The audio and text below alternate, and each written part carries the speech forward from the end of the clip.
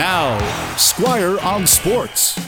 It's John Jang in for Squire Barnes, and with respect to all the Canucks fans out there this morning, today we have to acknowledge something good being done by a player for the Calgary Flames. Jonathan Huberdeau announced on Monday that he has pledged to donate his brain to Project Enlist Canada for research on brain injuries. Huberdeau is the newest member of the Flames after the team acquired him through the Matthew Tkachuk trade last month with the Florida Panthers.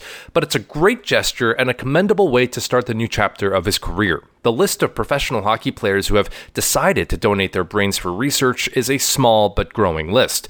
Ben Lovejoy was the first active player to pledge his donation back in 2017. But over the years, Daniel Carcillo, Jeff Parker, JT Brown, and Craig Adams are also named on that list, as well as Canadian hockey legend Hayley Wickenheiser.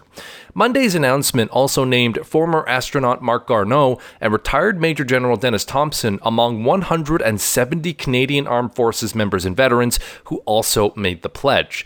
The program researches traumatic brain injury and its link to CTE and PTSD in military veterans to better diagnose those injuries to our service personnel. CTE, or chronic traumatic encephalopathy, has certainly been linked to a number of high-contact sports over the years, notably in American football, where the NFL has agreed to pay more than $1 billion in a settlement for victims of chronic brain trauma. Those victims, of course, were all former players, many of whom had suffered from concussions throughout their careers. Hockey and the NHL have also seen similar cases. The late Steve Montador, who played nearly 600 games in the NHL, was diagnosed with CTE after his death in 2015.